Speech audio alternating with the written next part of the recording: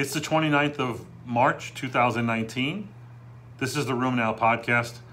I'm Dr. Jack Cush, executive editor of RheumNow.com. This week, why Loretta Lynn should have been a rheumatologist.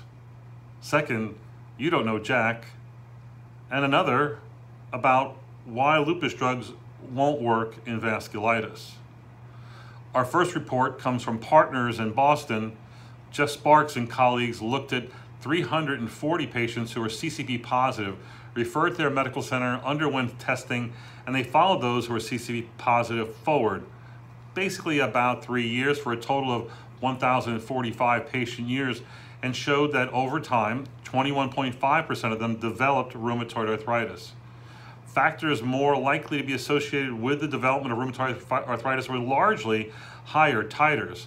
When they compared higher titers to lower titers, there was actually almost a 5-fold increased risk of developing rheumatoid arthritis, meaning a hazard ratio of 4.83.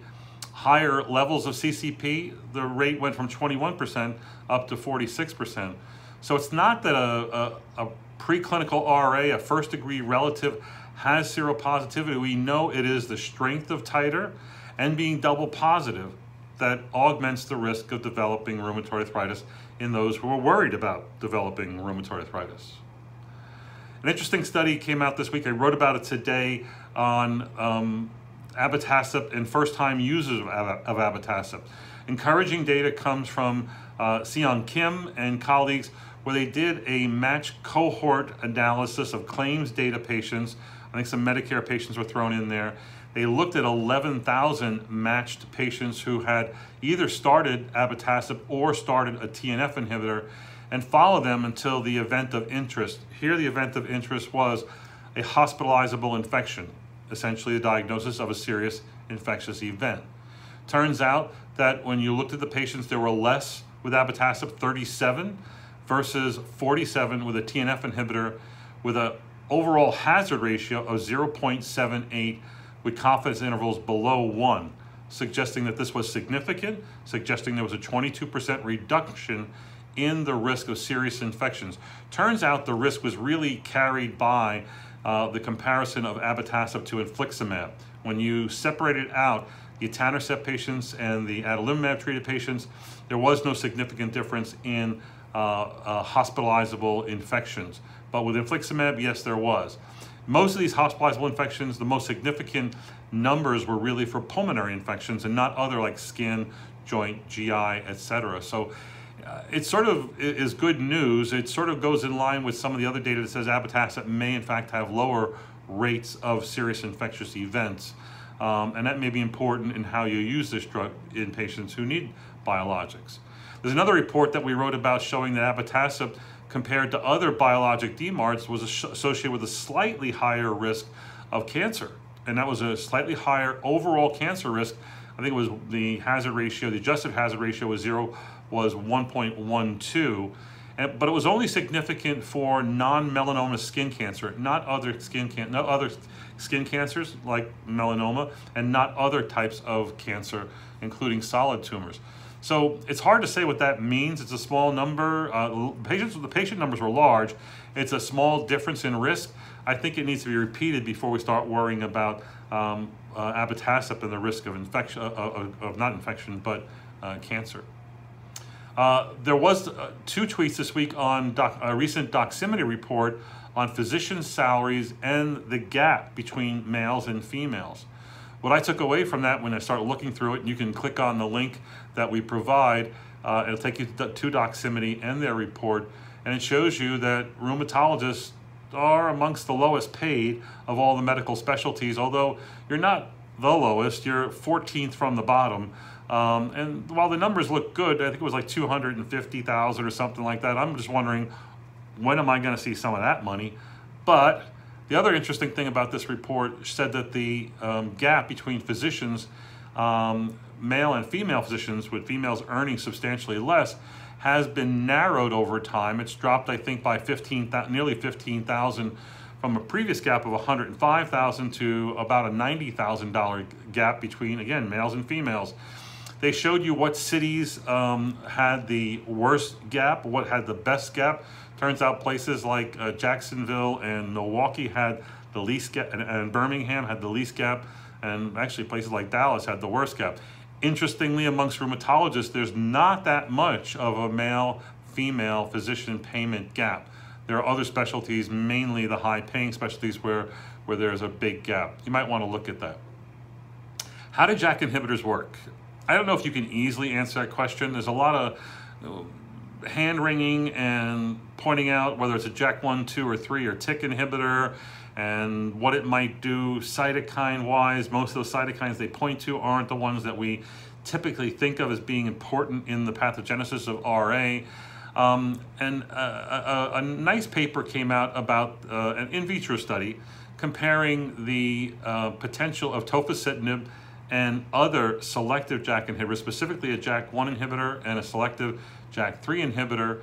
And when those drugs were used in murine bone marrow-derived macrophages or human monocytes, and they studied the effects, they showed that tofa, being a 1, 2, 3, sort of a general inhibitor or pan inhibitor, and the JAK1, selective JAK1 inhibitors, were associated with significant reductions in STAT1 phosphorylation and gamma interferon production, and this was not seen in the JAK3 inhibitors. So what the bottom line on this was, it's a highly detailed paper, but I think it suggests that when the JAKs work, they work on macrophage function more so than any other cell type. And I think that it might be better to use more selective JAKs than more general JAKs, but we'll see that as these become more available in the future in 2019 or 2020.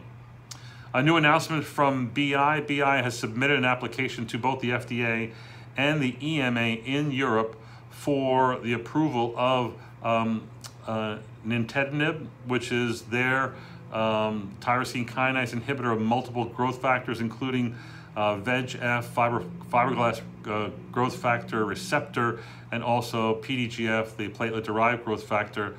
This drug is already approved by the FDA for use in idiopathic pulmonary fibrosis and non-small cell lung cancer. Its commercial name is OFEV, OFEV. Sounds like a cartoon character's name more than a drug. Who names these drugs? I don't know which is worse now, the drug of the trade name or even the generic name. It's getting tough to name a drug these days. But they're looking for a new indication of nintedanib in systemic sclerosis-associated ILD. You know, they're doing studies in autoimmune-associated ILD and specifically in systemic sclerosis. They believe they have the data, and that's why they're going forward with a regulatory submission. Be nice to have that. You know, ILD is becoming a more significant problem. There's growing numbers of this, and it's not just an idiopathic disorder anymore. It's got a lot of clinical associations, autoimmune associations, and certainly we know it's a big problem with systemic sclerosis. We need drug development in this area. So I heard at this last week's Room Now Live a great lecture by Carol Langford. We had a great session on vasculitis with Philip Seo, Carol Langford, and Paul Monack from the BI. Really covered a lot of ground. Carol gave a great lecture on GPA management, and she challenged the audience with a lot of questions. She presented the data about belimumab use in patients with GPA. And this is based on a recently published study that we posted. 102 patients with ANCA-associated vasculitis who were induced with either Rituxan or Cytoxan and then put on maintenance therapy with azathioprine and placebo or azathioprine and belimumab. Turns out that the addition of belimumab did nothing to affect the flare rates or relapse rates. Those were not significantly different, meaning it probably doesn't add much as far as maintenance therapy. Now, this may not have been the best study design to show this, but it's a fairly decent study design, a large number of patients. Again, I don't think there's any evidence out there right now that we should be considering this drug only approved for lupus in other conditions like vasculitis. We posted a report about coal miners having a higher risk of any arthritis, almost a twofold risk, and specifically a risk of rheumatoid arthritis with a hazard ratio of 3.6. Now, that's the whole Loretta Lynn analogy I mentioned earlier, you know, coal miner's daughter. That's how she got started. We do know that environmental exposures play some role in rheumatoid arthritis. We do know that smoking is the biggest factor, especially in HLA-DR beta 1 allele positive patients. Other things besides these hydrocarbons that are found in smoke can be also implicated by toxin exposure, noxious stimuli that are, of which there are numerous. And now the coal miners seem to have a higher rate. Now the mechanisms here, who knows? This is really just a population-based observational study. But I think it is interesting that, long ago we said that scleroderma had its roots in coal mine exposure, and that was mainly in patients in those regions where coal mines were operative. It's not, to me, surprising that it might also be implicated elsewhere. We posted a nice report about soluble programmed death protein 1, or PD1, as a soluble protein can be measured as a biomarker for vasculitis. So a small study, 59 patients with ANCA-associated vasculitis. They looked at a number of biomarkers, including soluble PD1, and showed that it was actually correlated with BVAS, the Birmingham Vasculitis Activity Score, as a measure of vasculitis activity. The soluble PD1 was associated or correlated with hemoglobin and serum albumin levels, but not correlated with SED rate and CRP. So by comparison, I don't think the correlation coefficients were as high with the soluble PD1 inhibitor, but I like the idea that they're looking at other biomarkers, because we struggle to find biomarkers, especially in ANCA-associated vasculitis. So we'll like to look at more research on biomarkers like this. I posted something that was posted almost 6 months ago because it came up again in the news. NHANES study says that there are now 9.2 million people in the United States who have gout. That includes 5.9 million men and 3.3 million women. By comparison, and much more prevalent, is over 20 million who actually have nephrolithiasis. Now, the striking thing about this NHANES study published by Choi and colleagues was that the use of urate-lowering therapy was shockingly low. The prevalence of hyperuricemia was 20%.